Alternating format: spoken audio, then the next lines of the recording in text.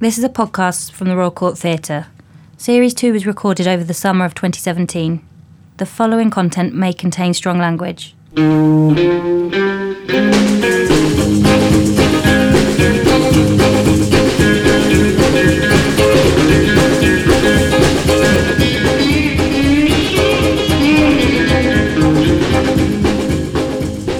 Welcome to the second series of the Royal Court Theatre Playwrights podcast with me, Simon Stevens.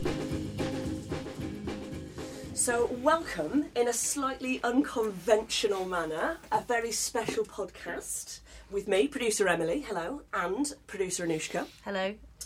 So things will be a little bit different, hopefully similar, but as much as we possibly can. So to begin with, here's Simon's bio. I first met Simon Stevens in 2011. I was an intern here at the court and was tanning in the garden in my lunch break. Simon was here with his play Westwater and was taking a moment's break from rehearsals. I had watched a preview of the night before, so I asked him about the ending, which left me needing to know for sure whether the character of Jonathan was up to no good or not. I didn't want to decide, I wanted the facts, and here was the writer himself. Simon graciously told me what I needed to know. I now realise, after several years of working at the court and getting to know many writers, how potentially annoying my question was and how generously Simon answered it. A truly accurate representation of this mighty writer. By his own admission, Simon stumbled into adolescence as a lanky, specky nerd in Stockport. By the time he arrived at York Uni to study history in the late 80s, he had reinvented himself as a lean, contact lens-wearing indie kid from Manchester. His natural progression from uni was to join a band, OVS, and he became the bassist in the Country Teasers, where they recorded such classics as Hairy Wine and Go Away from the Window. Failing to achieve the worldwide domination they so richly deserved, Simon opted to study for a PGCE at the Institute of Education, which began his career in teaching. I don't know what went down there, but in 1997, Simon wrote his first professional play, Bring Me Sunshine, which premiered at the Edinburgh Festival Fringe. Over the next 2 decades, he wrote shitloads more. Plays as varied as Bluebird and Birdland, Port and Punk Rock, On the Shore of the Wide World and Carmen Disruption, Pornography and Motortown, Harperican and Herons, Westwater and Nuclear War, Fatherland and Heisenberg, as well as his adaptations of The Curious Incident. I'll do that bit as well. As well as his adaptations of The Curious Incident of the Dog in the Nighttime, A Doll's House, The Cherry Orchard, I Am the Wind and The Seagull. Many of his original plays have premiered at the Royal Court. He was a writer's tutor here for the Young Writers Programme from 2001 to 2005, and he has held artistic positions at Payne's Plough, the Court and the Lyric Hammersmith. He's won some awards too. All of Simon's plays, despite their differences in form, focus on the ferocity and fragility of being human. He excels at the presentation of small moments of behaviour which have huge theatrical impact. Fascinated by transgression, violence, fear and our great capacity for love, he has proved himself to be a prolific and provocative voice central to modern theatre culture. Part of this centrality lies in his wholehearted support and encouragement of other writers. From his time at the Royal Court as leader of numerous writer workshops, his enthusiasm and influence have inspired several generations of writers.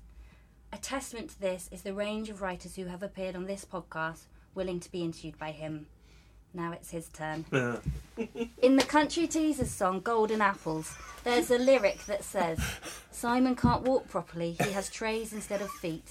But luckily for us, all his fingers aren't teacups. And oh yeah, in case it wasn't clear, music has influenced everything he has done ever. Simon Stevens, welcome to your own podcast. Thank you very much, Anushka. I think everybody who we do on here seems to find the introduction very weird, but I think that was that has levels of weirdness that surprised even me. Okay. It was very, very odd. And quite nice as well. I think you should do the introductions from now on. I think they're very good. So, as you often start these podcasts, we want to know, what is your earliest memory of going to the theatre? It's funny because I kind of anticipated that you might have asked me that question. Of course, that is how it begins. That's kind of how it starts. And I was struggling to come up with a very specific memory. I think my earliest memories of the theatre involve going with my mum and dad and my brother and sister as a family into Manchester to see Christmas shows. Not necessarily pantomimes. I don't have a lot of people we talk to have very vivid memories of pantomimes, and I don't. I remember Barnum, the show of the life of the circus impresario F.T. Barnum, starring Michael Crawford, that I knew off the brilliant Some Mothers Do Have 'Em. I gather actually that he's quite a complex man, Michael Crawford.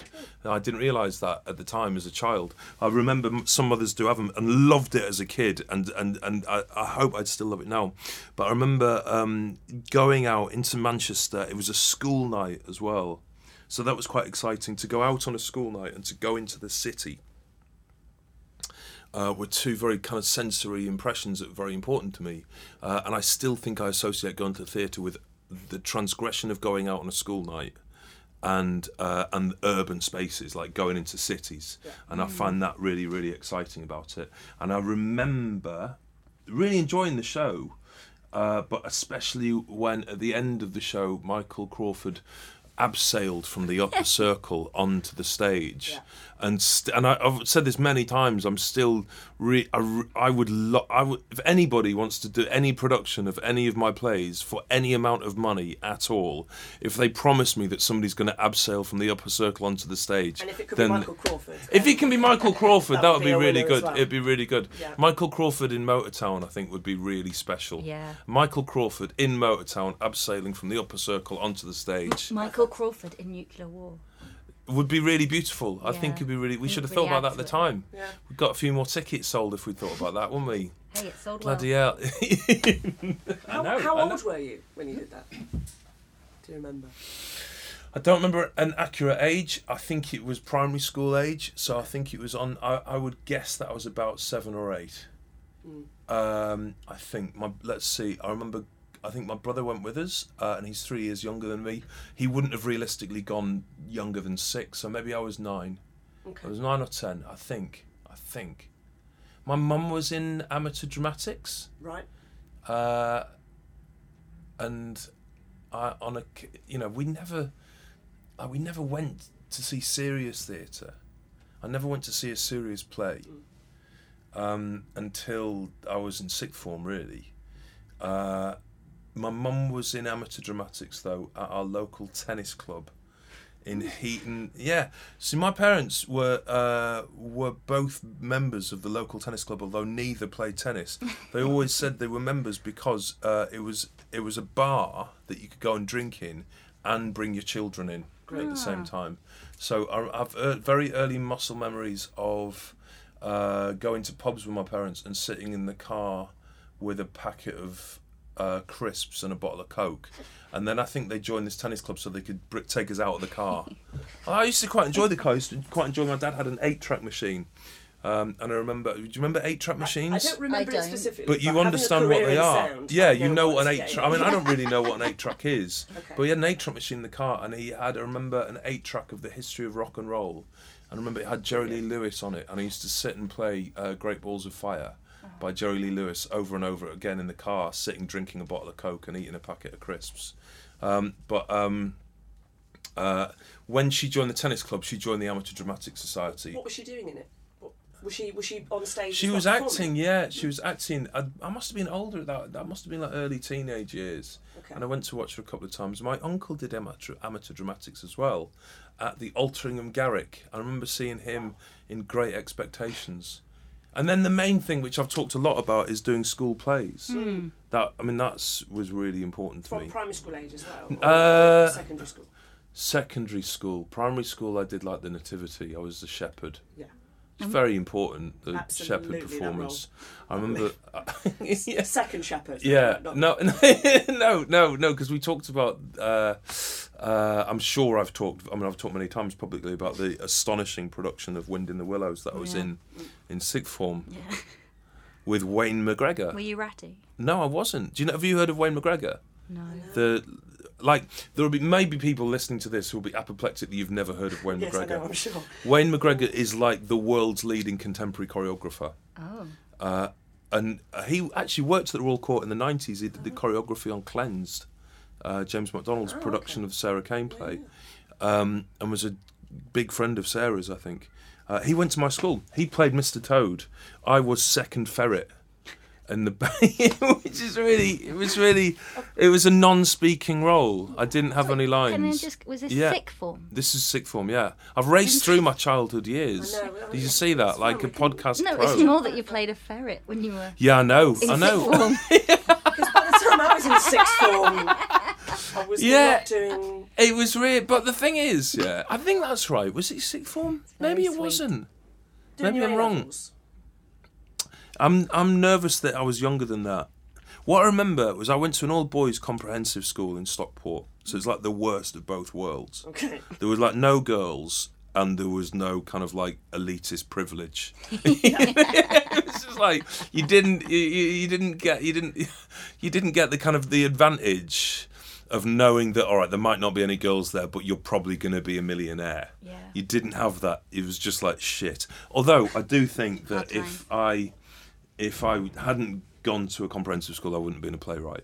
I definitely think going to a comprehensive school is, Why? But it was that key. I think it was really key for me, yeah. I always think if I'd gone to public school, I wouldn't be a playwright. I applied to Oxford University and didn't get in, and I think if I had got in, I wouldn't have been a playwright. I think I met people at school, the like of which I'd never met anywhere else, who were from different worlds to me, and became good friends. And I learnt fundamental things about humanity, about the relationship between humanity and economics. And like, still my best mate in Stockport is somebody I met when I was 14. I was quite badly bullied at school.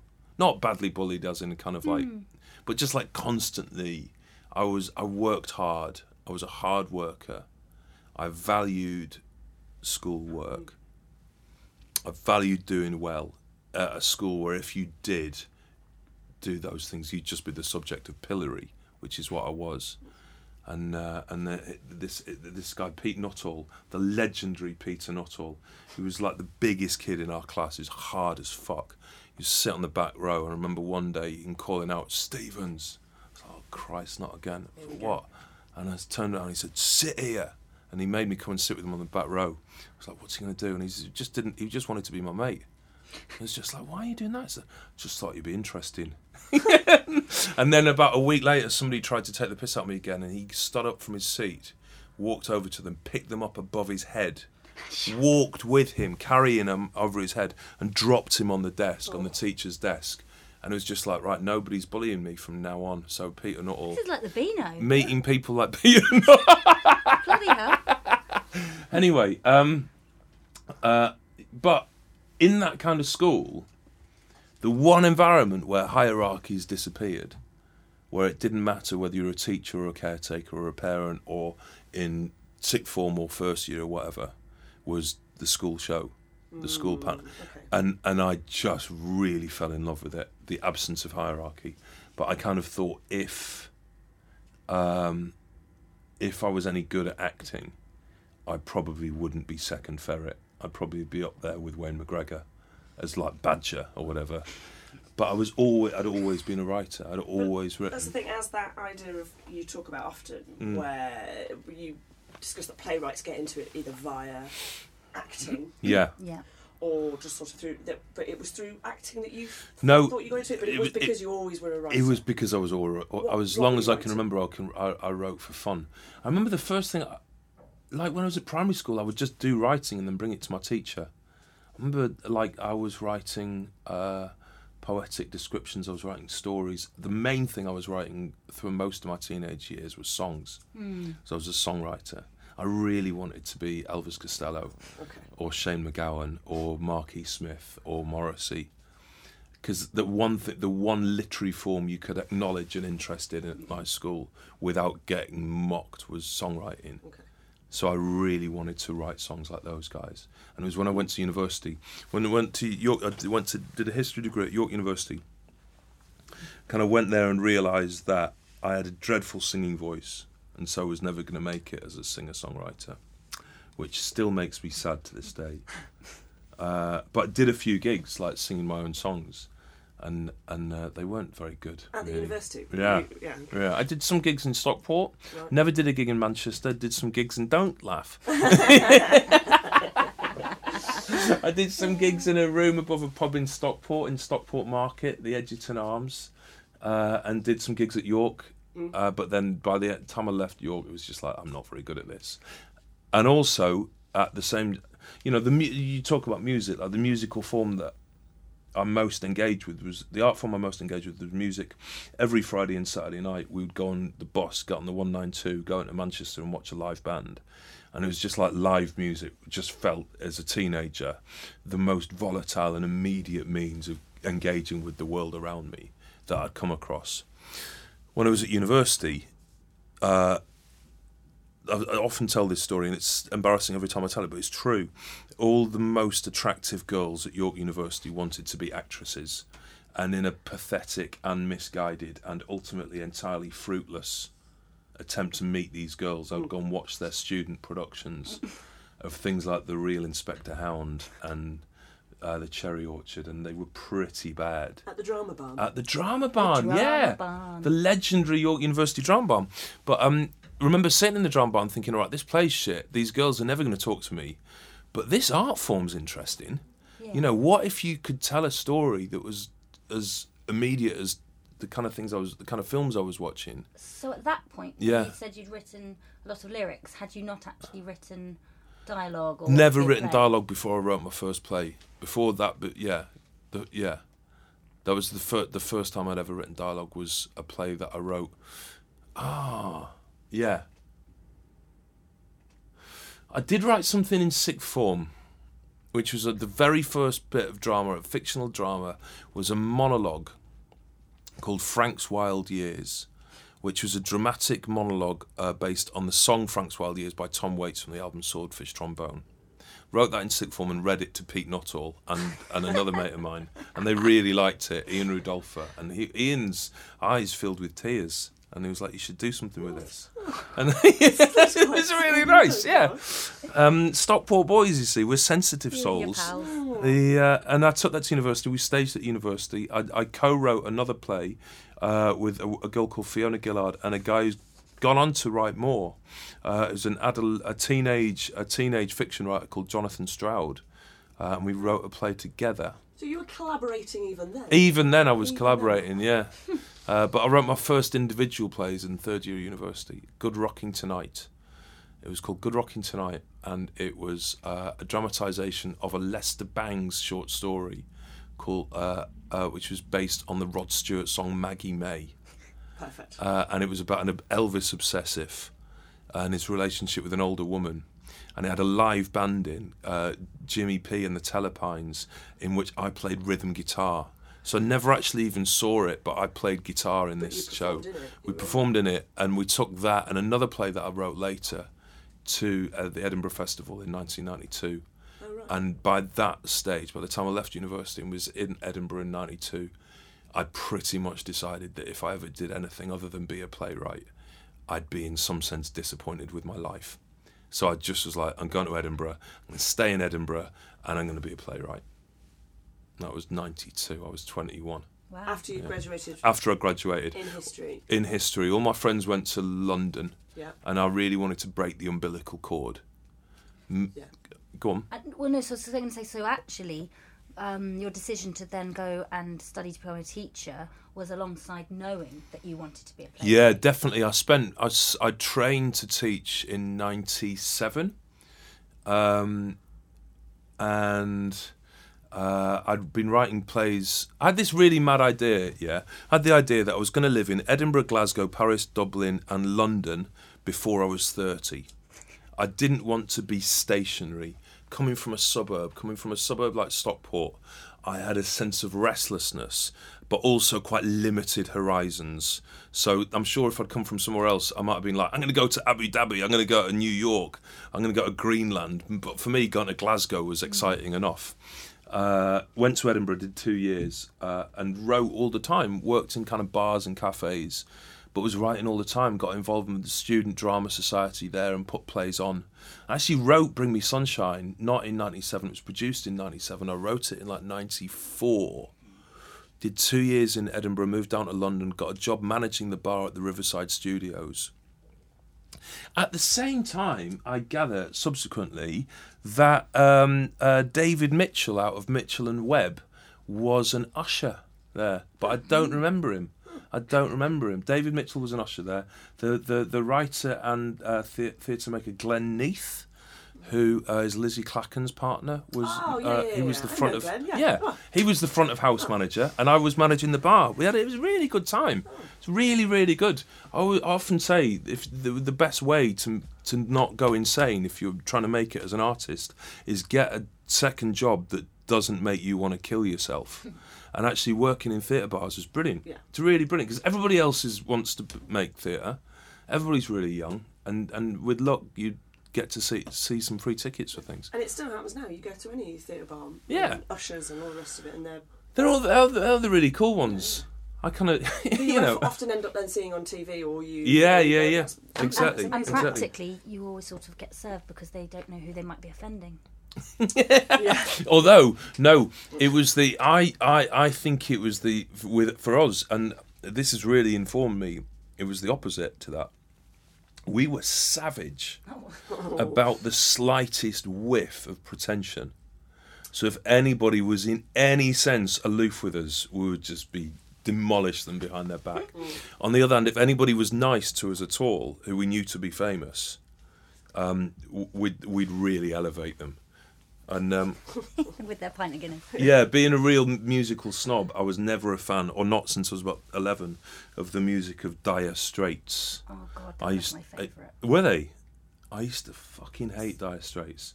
And then one day Mark Knopfler came into the Riverside Studios to see a show, and every round he bought, he tipped us £1. What a guy! That's a lot. And the yeah, I mean, but like tipping at all in those days in Britain was unthinkable. Yeah. But he's tipped such us a £1 legend. every round, and me and my mate, who's also really hated Dire Straits, by the end of the night we're just like, to be fair though, great guitar player. So whenever I go into a theatre bar now, I always make a point of like just not being a dick. Going back. I mean, sorry. No. Going back to what you said, Yeah. you know, the first 2 plays you wrote came from songs. They're inspired by songs. Yeah. How Yeah. long did that pattern go on for? At what point did you generate an idea for a play that didn't come off the back of a song? Still going on. Yeah, I was going to say it's going on for 30 years. There's a lovely Have you not read any of by my plays? The Guardian that has a playlist of Simon's song to play in sort of influence. There's even a YouTube playlist you can listen to. Yeah, no, it's massive still. It's still really massive. But like does it have to be one song?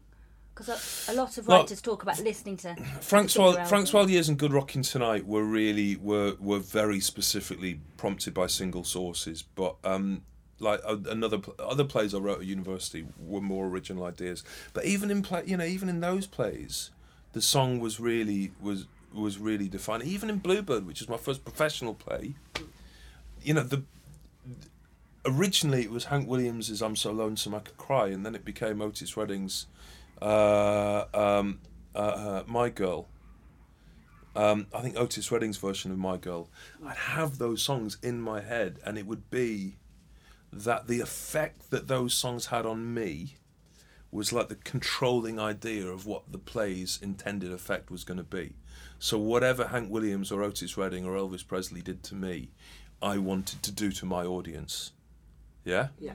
Nuclear War, the title of Nuclear War came from a Sun Ra song called Nuclear War. It's not really got a great deal to do with the play, apart from I was in a hotel in Hamburg writing it, and Sun Ra's Nuclear War came on, and I thought, that's a fucking great title.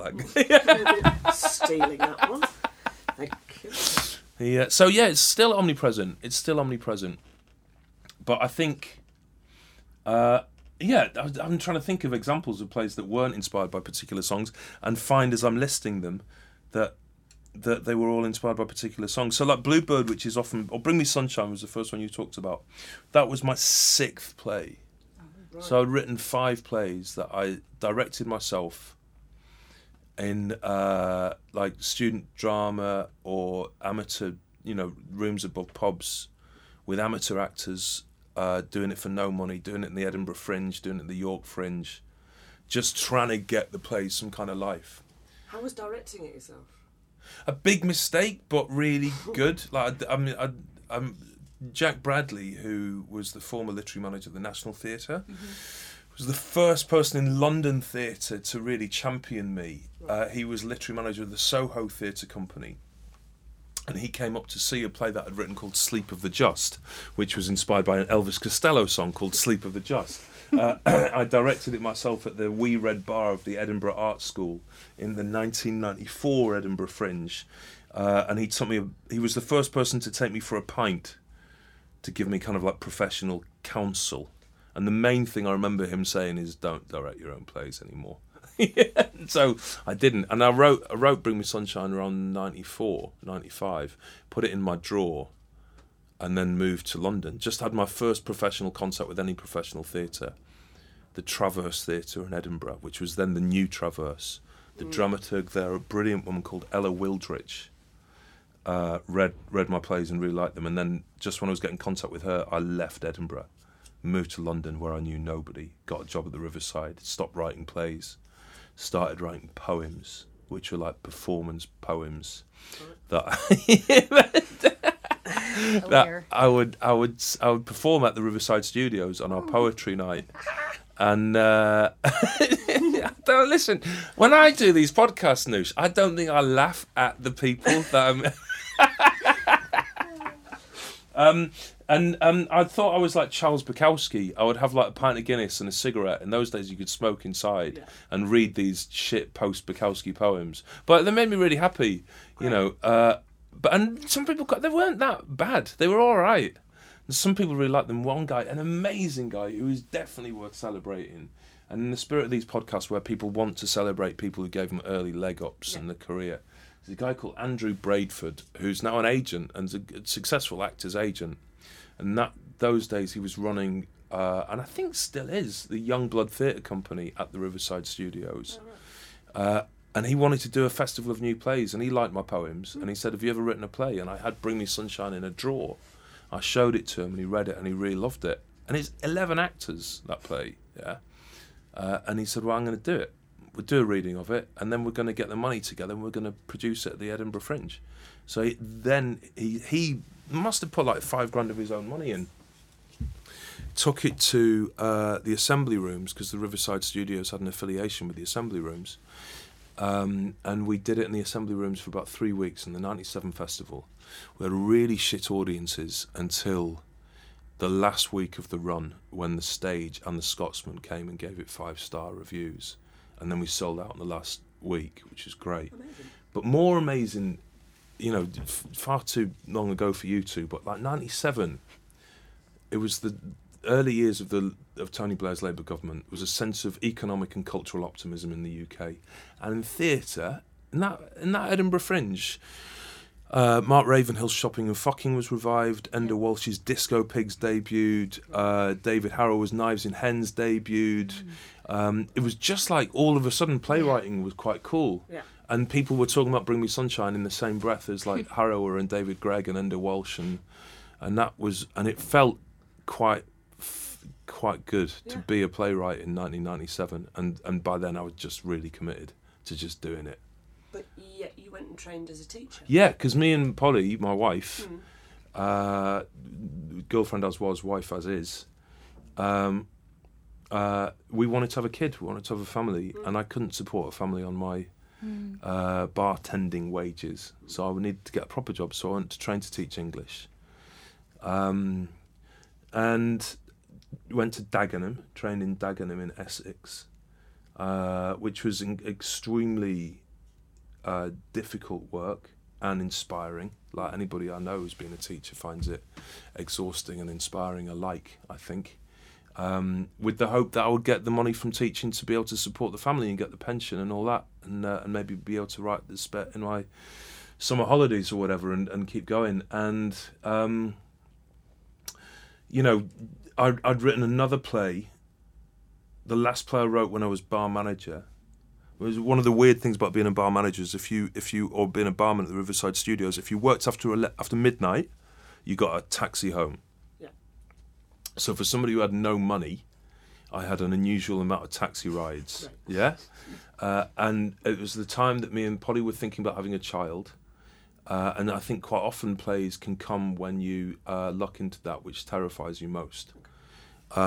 And I started spending a lot of time thinking about the terror of being a father.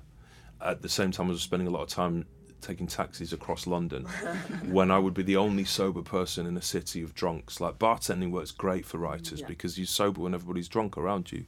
And I'd been inspired by Jim Jarmusch's movie Night on Earth, which is a movie about taxi drivers in different cities on the planet.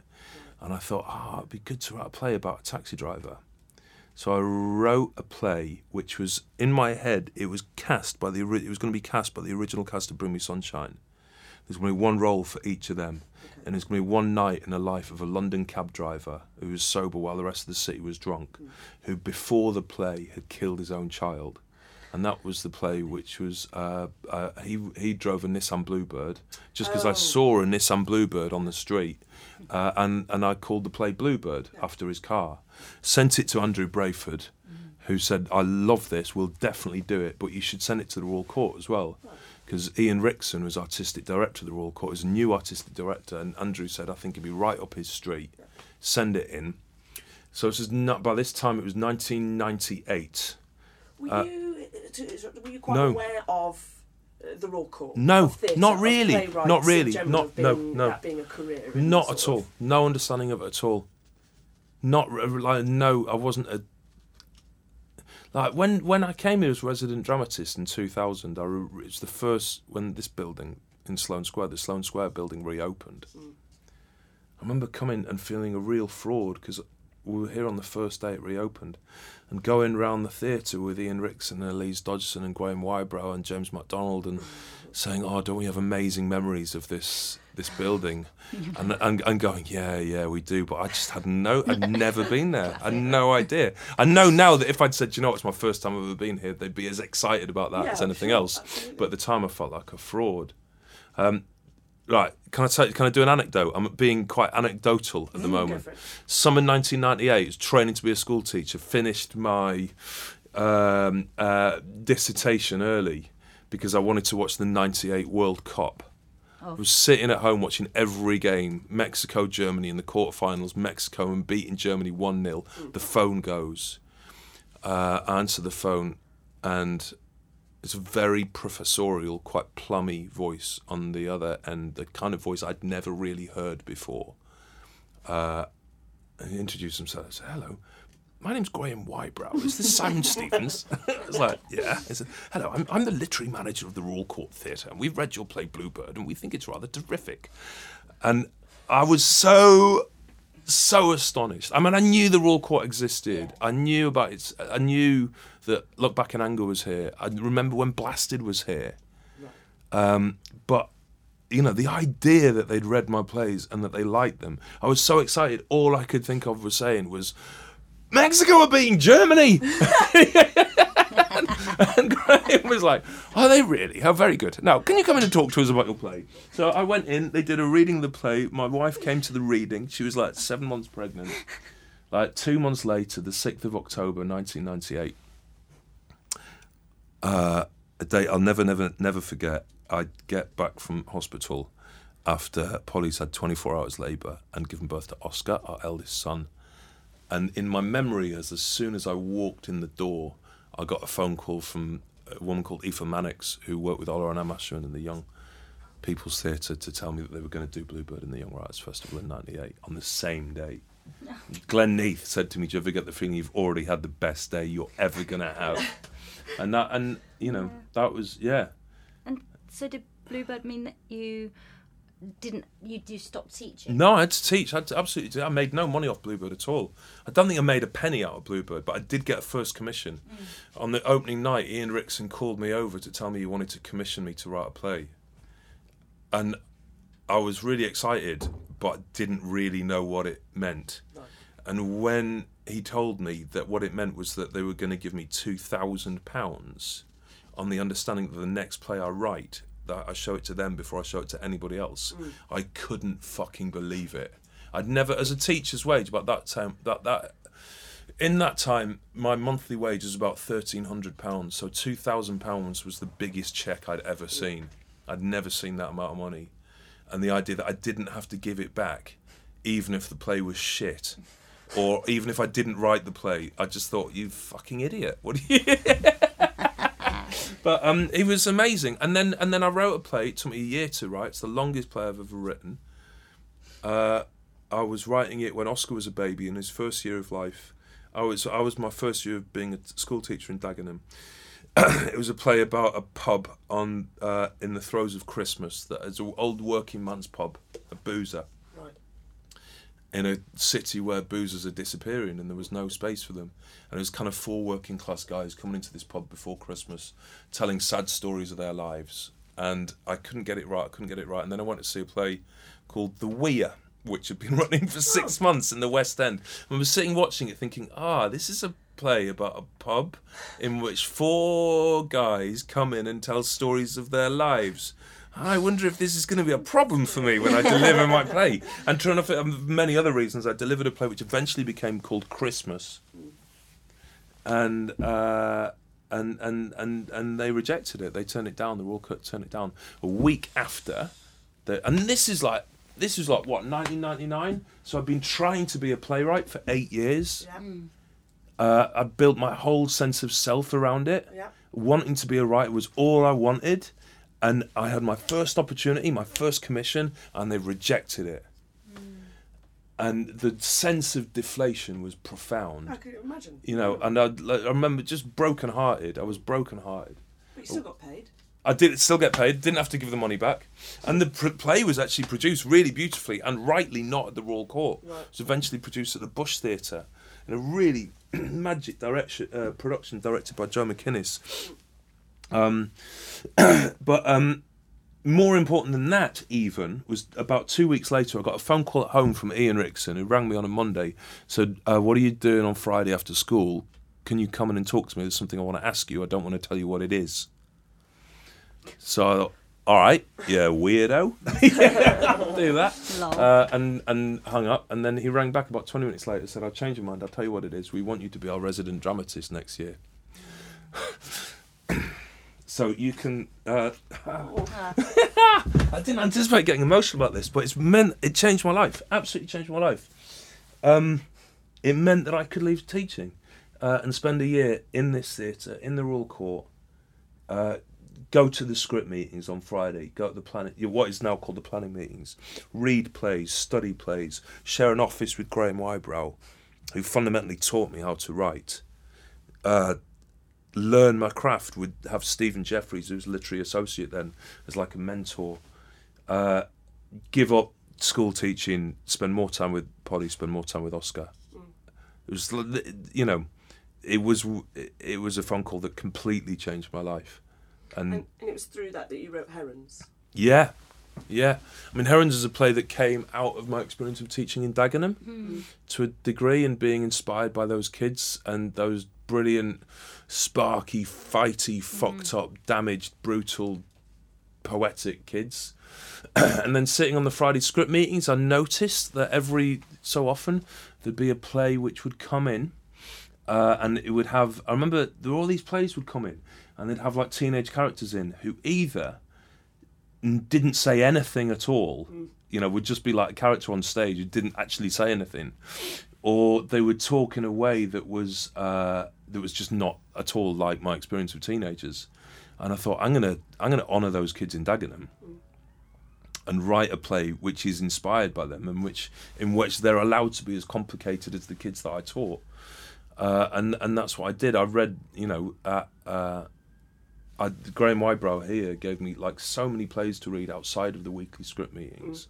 Reading list after reading list. It's just like read Wedekind, read Buchner, read Franz Xavier Kreutz. I didn't know any of these people. He just like filled my brain with plays to read from the last 100 years of playwriting. At the same time, I was I was resident. I had a shared residency at the Royal Exchange in Manchester, and Sarah Frankham, who was then the literary manager there, was doing the same, and she was giving me Sam Shepard plays to read, and she was giving me I remember reading Dürrenmatt. She gave me all these amazing plays, and they all kind of I knew that the next play. I remember doing a reading of Christmas with Dominic Cook directing, and he said to me at lunchtime during the reading, this is before they rejected it or while they were rejecting it, he said, "Your problem is, Simon, that you write too well." I remember thinking that was a really weird problem for a writer to have. And in the same year of my residency, Raman Gray was associate here, and he told me the meaning of the word playwright, which I didn't know until I was earning my living. That the WRIGHT in playwright, comes from the verb which in its past tense is to have wrought. That we're not writers, we're shapers. We write our plays. We've not written our plays. We've wrought them. I'm not a writer. I'm a write. Yeah, I didn't know that, and I thought that is going to be my subject in my residency year. I'm going to learn the craft of structuring a play and not write it. I'm just going to shape it. And the last thing I do with Herons is going to be to write the dialogue. And I just developed a whole process of planning a play over the course of 9 months, and without writing a word. I had amazingly inspiring workshops here with Dominic and with David Lann, Stephen Jeffries, great figures who really inspired me. Went to the Friday script meetings. And man, I always say about those Friday script meetings, they're every fortnight now. They used to be every week. I'm not an intellectual. I don't think of myself as being an intellectual. Yeah? But it's been very rare the times in my life when I've just thought, fucking hell, Stevens, you're just thick. And sitting in that room with Katie Mitchell, James MacDonald, Dominic Cook, Elise Dodgson, as they talked about plays, Max Stafford Clark, extraordinary brain, arguing with these people and just feeling an idiot. I thought after about 3 months, I was so unhappy on those Friday script meetings. And this is what I'd wanted all my life. Yeah. And I remember saying, right, okay, you can go one of two ways. You can hate the rest of the year, or you can go, right, I'm going to learn how to do this. Yeah. And I got Graham to teach me how to read a play. Yeah. And we'd just have him sit in Graham's office, and he'd give me these like tutorials with Graham Wybrow.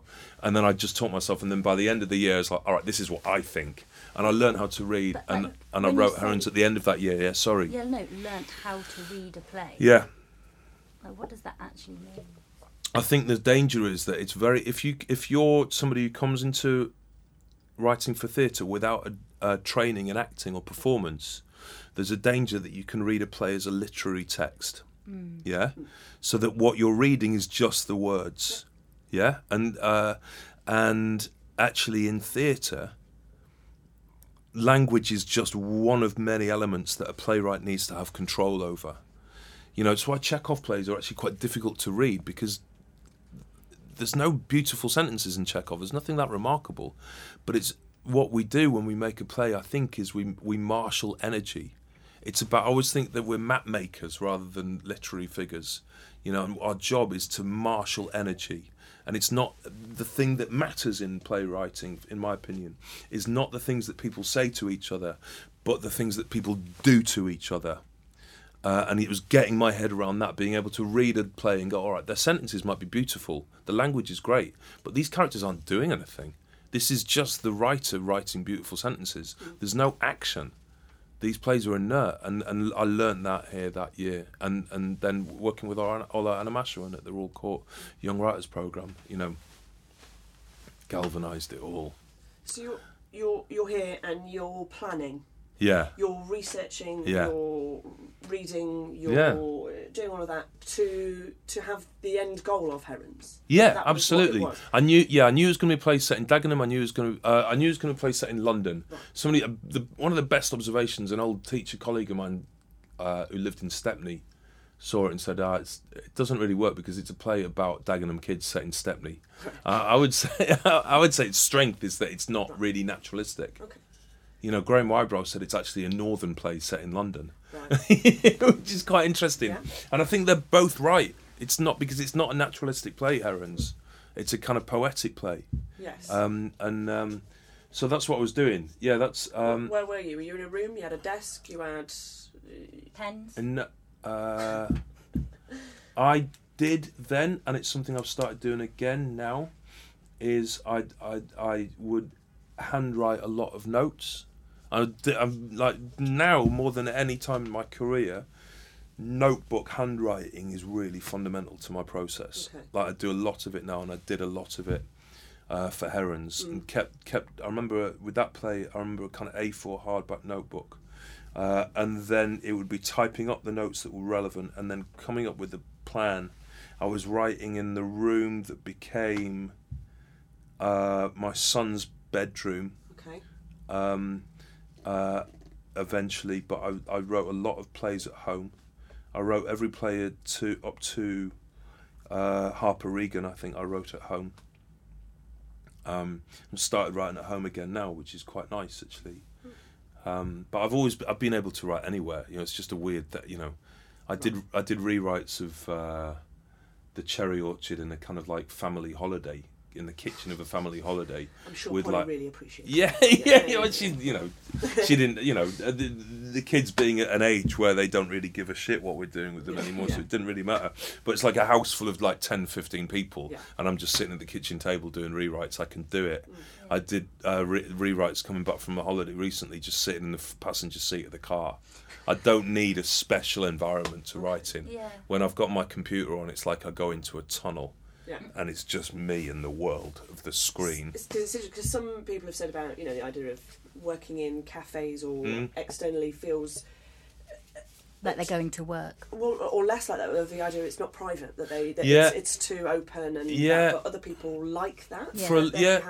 Exactly. And I think I could go either. You don't mind. I like writing on my kitchen table at the moment, but I also like writing. I quite like writing in cafes because I kind of think if I waste too much time on the internet in a cafe, somebody's going to know, and then it's just be like I've done bad work. It's like you can't work in an office and spend all day on the BBC football website because eventually people notice. And although I could take my laptop to a cafe and spend all day on the BBC website, it would feel as though I'd be lying. So I don't mind working in cafes. I don't mind working at home. I had an office, which I've still got, we're losing soon, and wrote punk rock there, and that's great. I quite like writing on attachment. Okay. I quite like it when a theatre gives me a room, even if the room's really pokey. Yeah. Like I wrote Wastwater in a tiny cubby hole in the site, and just knew I had it for 2 weeks. I've got to get the job done. I quite like that. I quite like knowing there's a deadline and you've got to do the job. I think I'm quite Protestant in that sense. Okay. Or quite Northern English. You take work seriously. You do your job. I've got very little patience for romantic notions of genius. Right. When you go to work, you go and do your job properly. And I think that's like when I was a barman, I was a good barman. Like the fridges were always stocked. When I worked in a supermarket, my facing up, I did it as well as I could. And I think that's something which has lasted me well. I find that a northern thing as well. It's very much. I don't know if I'm necessarily very good at it, but I would take it seriously. Yeah, it's really, really important to me. Yeah. And the idea, if I meet a writer and they don't take it seriously, it offends me. Right. It offends me. Don't take yourself seriously, but take your job seriously. Yeah. Do your job properly. It's really important to me. What's a working day like now? So do you regiment? Are you sort of timing? Do you make yourself? Yeah. What the thing to understand for me at the moment is, I think I kind of fundamentally know what I'm going to be doing at work for the next 2 years. I've got like 2 years of work lined up. I've got about 7 or 8 different jobs which I've committed to over the next 2 years. And I tend to work backwards from imagined delivery dates. Yeah? Yeah. So I'll know when I've got to deliver a certain play, if I'm going to deliver the next play, if I'm going to deliver the next play. And I know how much mulling time I need. So with my making of a play, I kind of like divide it into several stages. The first stage is what Peter Brook described as the formless hunch. Okay. Yeah? Where you just get a sense that there's something you're interested in and you don't know what it is. So the one I'm working on at the moment is a commission for the Royal Exchange, and for about 3 years I've had this hunch that I want to write about the north of England. Yeah? Okay. And didn't know what to do with it. I just thought I want to write the north. Don't know what that means, but I think a problem that a lot of playwrights make when they start writing is they start writing too soon. So they'll get an idea for a play and then they'll be writing dialogue by the end of the day. It's not fucking ready. It's not ready. The joy of playwriting is it's slow. Okay. Yeah? So let it be slow. It's like I really have no tolerance for kind of speed response to current affairs. Bullshit. Our genius is the slowness of our art form. Let an idea percolate. If the idea is good after 3 weeks or 3 months or 3 years, then it's probably a good idea. And so the next stage after would be a kind of mulling, and then I'll do like research, and research is important to me. So with this play for the Royal Exchange, I kind of identified 5 places in the north of England that I'd never been to, but which defined my life. Yeah? Okay. So I went to Blackpool Winter Gardens where my grandparents met. I went to the town of Ulverston where my mother was raised by my grandmother when she was a single parent effectively because my grandfather was in the war. Went to Warrington where my dad worked, to Doncaster where my dad drank himself to death pretty much, and to Durham where my uncle went to university. And went to all those places and met the contemporary equivalent of those figures in my life. Okay. So a young couple in Blackpool, a single mothers in Ulverston, alcoholics in Doncaster, law students in Durham, and businessmen in Warrington, and talked to them about their lives. So and would be making kind of notes about those towns and those places, and just making a lot of notes, interviewing people, and then reading books, like reading Paul Morley's Remarkable the North at the moment, and making notes on that, identifying plays that are relevant. So Thornton Wilder's Our Town, Aeschylus's Oresteia, and making notes on that. I got this notion that Ovid's Metamorphoses is going to be important in this play.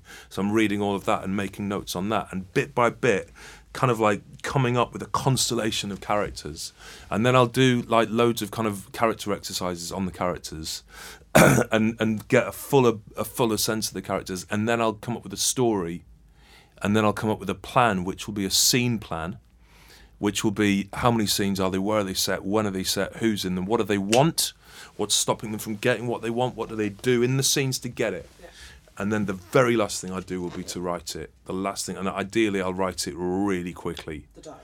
The dialogue, yeah. So you say, what's your working day? It depends on what stage I'm at in that. Okay. So if it's a day where my job for the day is to be reading books, for me, that's as important as writing dialogue. I don't think a playwright needs to do a word count in the way that a novelist would. No. You know, I don't think there's any point doing a 6,000 word a day word count. I think sometimes my working day can involve watching movies, Right. or it can involve interviewing people about their children, or and I've interviewed amazing people in my working life. It's been fantastic. I do a lot of walking. I'm a big walker, and I started using voice memos on my phone as a means, like a dictaphone, to kind of make notes into, and then just build up all this material, fill it up, fill the sponge up, and then shape the play out of that. So it depends what my job is will dictate my working day. It feels, reading other articles and bits and pieces about you, of things that you've said in the past, that your process has changed, I think, over the years. Yeah. And that maybe, potentially, with things that you've done recently, say like Nuclear War, maybe your process is changing again, in it being a little bit more instinctual, rather than necessarily the fast sort of planning. Yeah. Is that true? Or I think it is. No, I think it is. Although I kind of think I'm in another stage even. So plays like Birdland and Blindsided, Calm and Disruption, Nuclear War, were written much more intuitively, really instinctively. And then now I'm kind of going back into the planning again. Okay. I think the thing is, as with playwriting, as soon as you think you know how to do it, you've got to change. Yeah. And that's really exciting. I think that's the thrilling thing about this work, is that there is a profound connection between approach and process and product. So you've got to stay alert and agile intellectually to what you're doing in the process in order for the work to be good. You know, I fucking love being a playwright. I really enjoy it. It's like really, like, compared to working as a school teacher in Dagenham or working in Gateways, it's ace. Like, my job is ace. I really want to carry on doing it, but at the moment I've got an acute sense that playwrights and the history of post-war theatre tend to kind of go into a decline from about the age of 40. But is this just linked to where you are in terms of your level of success and actually maybe your own anxiety? Yeah, it's really funny, you know. It's really funny. Like, I don't think I've ever relaxed in terms of my career. Whenever I think about my career, I get unhappy. I've found it's always made me unhappy. When I was starting out, you know, I was living in Edinburgh, or living in London, working at the Riverside, working as a school teacher. Thinking about my career would make me unhappy, because it would just be like, well, why aren't I having my plays on in these theatres? Yeah. Why do I keep getting rejection letters after rejection letter? In the years to the last decade working here, or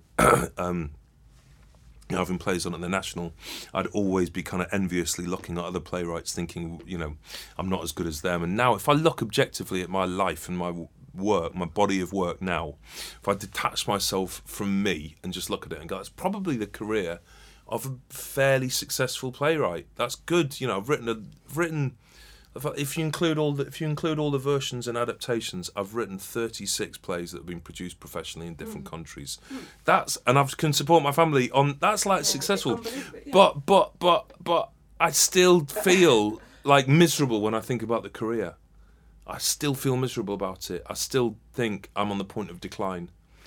My current thing at the moment is that I'm definitely in decline.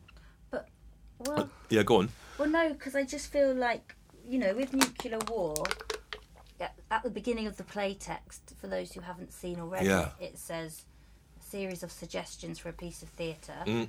All of these words may be spoken by the performers, but none of them need to be. Mm-hmm. So that just feels, with what you're saying there, quite an interesting thing to deliver to, you know, a group of people that you're going to be working with. Yeah, the distinction I would make there is the distinction between the work and the career. So if the career has always made me unhappy, the work has always been like the best thing ever. Yeah. Like the most thrilling thing. And the work for me is twofold. One hand, it's the work of writing down words on a page in order to suggest a night in the theatre. And I love that. I love it. And the other is working with actors and performers and directors and other artists, and I love that just as much. So with that particular stage direction, it was an attempt to create a rehearsal room in which everybody was alive and alert and creative. The performers were alert, the director was alert, that there was never an attempt to stage some mythical specious play that existed in my head, like a blueprint that the other artistic teams had to somehow imagine themselves into. That has no interest to me. No interest. I'm not interested in being an authorial playwright. Deeply, I don't believe that I know my plays better than anybody else. For me, a play text is a suggestion for other people. And the most exciting thing in my working life is watching directors of the calibre that I've been lucky enough to work with take a play and infuse it with a vitality that I'd never imagined. Collaboration's important to you, isn't it? Yeah, it's like being in a band. It is like being in a band. It's the same thing. It's like being in Wind of the Willows. Okay. You know, the company of Fatherland, the company of what's the most recent one would be the Seagull or Heisenberg. You know, those rooms remind me of being in Wind of the Willows. It's the same gang mentality. It doesn't matter if you're Ken Cranham and Anne-Marie Duff. It doesn't matter if you're Leslie Sharp and Nick Tennant. It doesn't matter who you are. We're putting the show on. and we're all working together. Hierarchical. Yes. Yeah, exactly. And it's the spirit of collaboration, and the designers are part of the room, and the sound designers working with Ian Dickinson, you know, working with Pete Rice, working with Paulie Constable and Bonnie Christie, or, you know, Chloe Lamford, Lizzie Clacken, the people I've worked with, man. That is so gorgeous to be able to do that. And a profound sense that in theatre, in a way that is unique, I think, in the arts, the whole is so much more than the sum of the individual constituent elements. And the alchemy involved in creating that is exquisite, is magic, is magical. What's your favourite part of it? Like all of it. I know from like writing it about the model boxes before, but from like writing it to the idea of press night. Is there a moment in there that you go? No, press night's miserable. Yes. Press night's the worst. Often most people press night I hate. First day of rehearsals are often fun, because for the playwright the first day of rehearsal is like the ego moment, because kind of pretty much the play's like, you've gone through the big hurdle. You've fired your missile into the ventilator shaft of the Death Star, i.e. somebody has programmed your play. The play is good enough. Somebody said, yeah, we're going, let's go. And so you've gone through the hard bit, and now the work starts, and you get to meet the actors, and you hear it for the first time. You hear it spoken for the first time, and that sense of magic I love. I love the bit that I'm up with my new play at the moment, where I'm going to nick an image from Ali McDowell, who I had coffee with the other day. When you're preparing or planning or conceiving a new play, he said, what's beautiful about this moment of the work is that it could be anything. And the whole writing process from now on is taking away things that it can be. So like, it can't be that anymore until it actually is what it is, and then it's just disappointing in comparison to what it is in your head. But I love all that. I love the writing process. I love the research process, the mulling process, the preparation. I love writing dialogue. I love rehearsal. Like, I really love rehearsal. I think probably... How are you in rehearsals? I don't know. I mean, there's probably things you need to ask other people. I think if I were to give advice to young writers about how to be in rehearsal, it's what I try and say that I am is it's important to remember that I'm working for the director, that it's the director's room. And I don't know the play better than anybody else, and each director requires a different process. So somebody like Katie Mitchell, who I've worked with a few times and really love, she definitely doesn't want me to give notes to the actors. You know, she wants me to give her all my notes, and that's fine. Somebody like Sean Holmes doesn't care. I can say whatever I want to whoever I want, whenever I want. And that's fine. That's a different energy. They've got different energies and work in different ways, and I really love that. I love that. I just love actors, actually. Like, I mean, so in awe of them. You know, watching The Seagull, watching Lloyd Hutchinson or Nick Tennant or Leslie Sharp or Nick Gleaves or any of those people. It's just like, what you do, it's like you have a dream, or it's like having a dream, and then the most talented people in the world work really hard to make your dream something that actually exists in real life. That's insane. And completely intoxicating. I love that. Do you write for actors? Yeah, all the time. Specifically, all the time. That character. Who are you writing for when you're writing? Like at the moment with the play for the Royal Exchange, I've got a cast list in my head, right? And it's specific Manchester actors, and like my favourite Manchester actors. Yeah, it's just like, right, I really want to see what happens if you put, those two people in a scene together.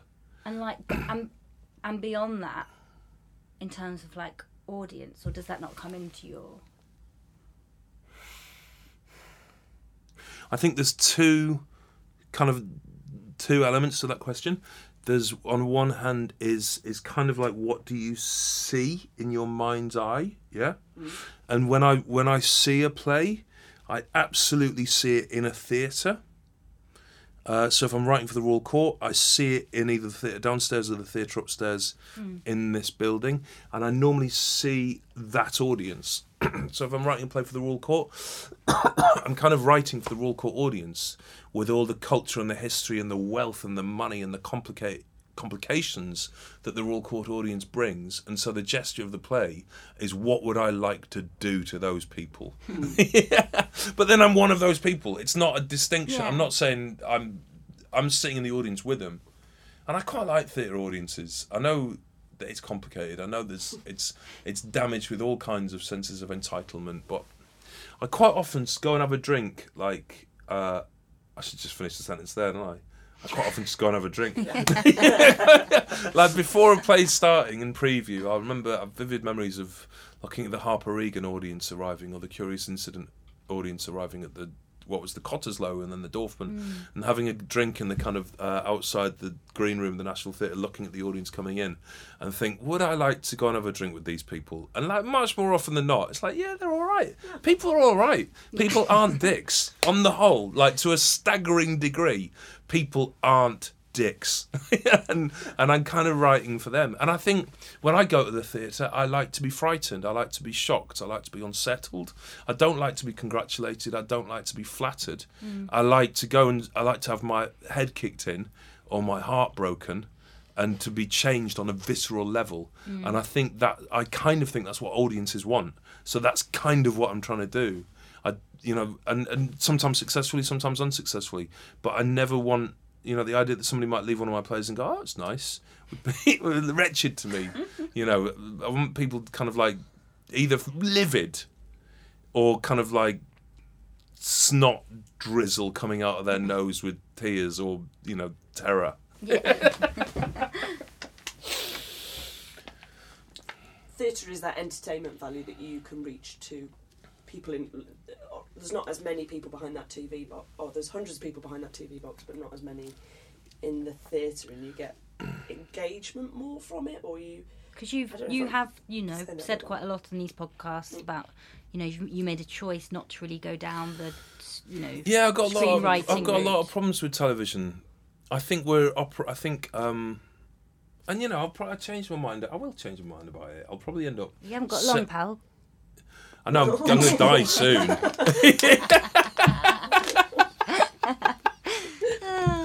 Oh, noosh. But what is it? I think I've always had a very complicated relationship with religion. I never really believed in God since the age of about 10. And I'm also somebody I'm very into like Twitter and emails on my phone. I love all that. Prolific tweeter, or twatting, as my wife calls it. But with bringing those two things, what the theatre gives me, it gives me a space where I sit next to somebody, often sit next to somebody I've never met before, and for a while we look in the same direction as one another and we share an experience that's happening in the same room as us. And it's absolute removal from the dislocation of technology to engage in an experience that's real and alive. And it's also and at the same time as that, it's an industry and an institution which is built on profound levels of faith. And for an atheist to go into the theatre and find that actually, if I give my play to the literary manager here or the artistic director, you need to have the faith that they're going to read it as well as they can. Yeah. And again they do. And that if they like it, they're going to find the best director who will work as hard as they can on it. And again that happens. Who will build the best artistic team they can and cast it as well as they can. And the actors and team will work really hard together. And continually that happens. The people in the theatre give of themselves to the most shattering degree. And then again and again, audiences come and they are open and they watch it as honestly as they can. And I think for a secular kind of atheist to have one special place where their faith is rewarded is a fundamental part of being human, I think. And to answer the question, that's why you don't do TV. Yeah, for me, I think television is built on the opposite of that. Yeah. I think it's built on dislocation and cynicism and the making of money. Which is also what religion is. So, I mean, that might be a little bit controversial. Yeah. You have briefly mentioned your father in this podcast, again in another couple of other bits of podcasts and that kind of thing. And again, we talk about themes that you return to, and I think you have said that your father is something that you return to. Or a sense of home. Or the lack of home. Why? Yeah, good. Why are they, or, I mean, why probably is a massive question, but more of a, what is it? That keeps you returning to them. I think, like, what I noticed in my play, I remember going for a lunch. When I was resident dramatist here in 2000, there used to be cheap restaurants near here.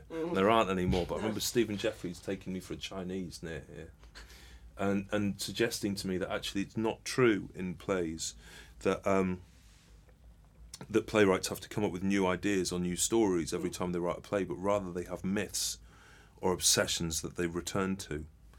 And that the really exciting playwrights return to say the same thing.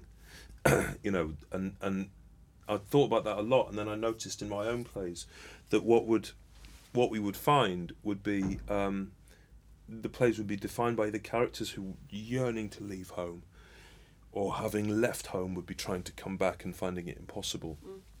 And I think that sits in, you know, right up to Birdland, actually, right even up to Nuclear War.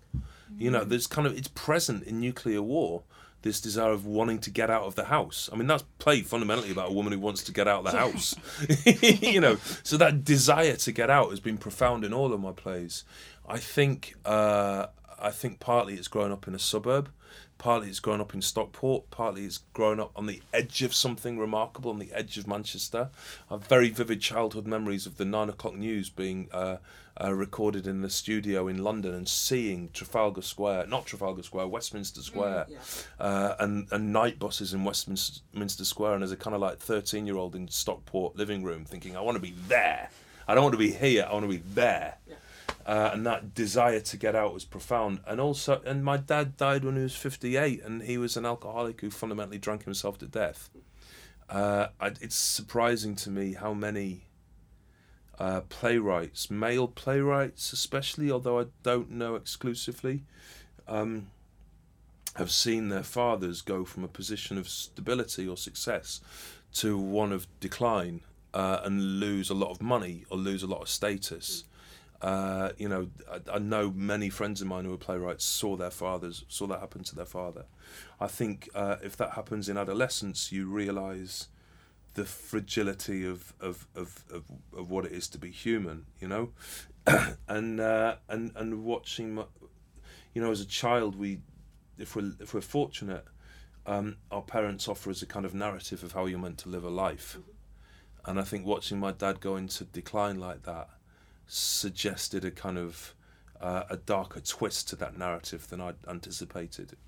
And you know, I'm 46 now. I clearly remember when my dad was 46. You know, I absolutely know that he went into decline when he was about 48, 49, and died when he was 58. It's a running argument with my wife, because my wife's like, he died because he was an alcoholic, you idiot. There was nothing. So stop drinking. It's not inexorable fate. But there's part of me that kind of, you know, when I look in the mirror now, I see his face. And there's part of me that is aware of the possibility of replicating that. And I think it's true that nostalgia and creativity come from the same part of human experience. I think it's true that, you know, we're not nostalgic about all experiences. We're nostalgic about experiences that have been interrupted. And I think we're led to creativity through experiences that are interrupted and an attempt to complete those interruptions. And I think the most profound interruption to my life was my dad killing himself through alcoholism. And I think a lot of my writing has been an attempt to make sense of that damage or repair it in some way. You know, I really remember, when my middle child, my youngest son Stanley, was about 18 months old, the first story he ever made up. Yeah, and he was sitting on our bed, on mine and Polly's bed, and he had two toy panda bears, a mummy panda bear and a baby panda bear, and he was kind of playing around our bed. And the game he was playing was that the baby panda bear had lost his mummy and couldn't find his mummy. And I remember looking at it thinking, oh my God, that's amazing. He's taken his biggest fear, and in order to make sense of it, he's made a story up about it. Yeah. And I think that's what we do. Yeah. And I think that's what I do. You take your biggest fear, and in order to make sense of it, you make a story up about it. And I think that's what drives us to keep telling the story, because we can never complete the interruption, and we can never make sense of it. No. And that nostalgia behind things as well, with using your music in there. Yeah. Because music is incredibly nostalgic. Yeah, absolutely. Well. Yeah. It will bring you back memory-wise to a certain point in time. Yeah. In life, yeah. And sort of those cycles of things. Yeah, we use music to go back to those interruptions to try and make sense of them, for sure. Absolutely. Simon Stevens, thank you for being on your own podcast. Thank you very much, Noosh. Thanks, Emily.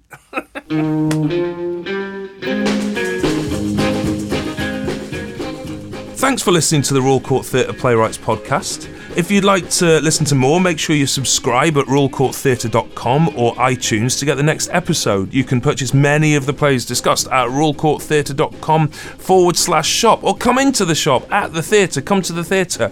Come and see the plays. We're at Sloane Square. Come along, come and see everything. The Playwrights podcast is brought to you by the Royal Court Theatre. It's presented by me, Simon Stevens, and produced by the remarkable Anushka Warden and Emily Legg.